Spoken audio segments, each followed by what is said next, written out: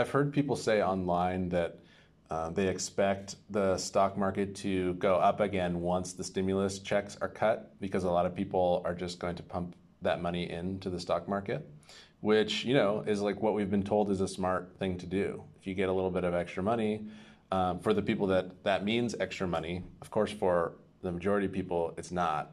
But if you're, some form of middle class or in a position to turn that money around and put it somewhere, you think, well, I might as well put it somewhere where it can grow. And then, of course, what everyone's turning to when they think of where should I put my money is they think tech, which makes a lot of sense. In some ways, it's like, okay, well, future, whatever. But if everyone's investing in these things without doing, due diligence and really thinking, what should the value of this particular company actually be? Like, what are they producing? Then, yeah, you're going to end up with a bubble.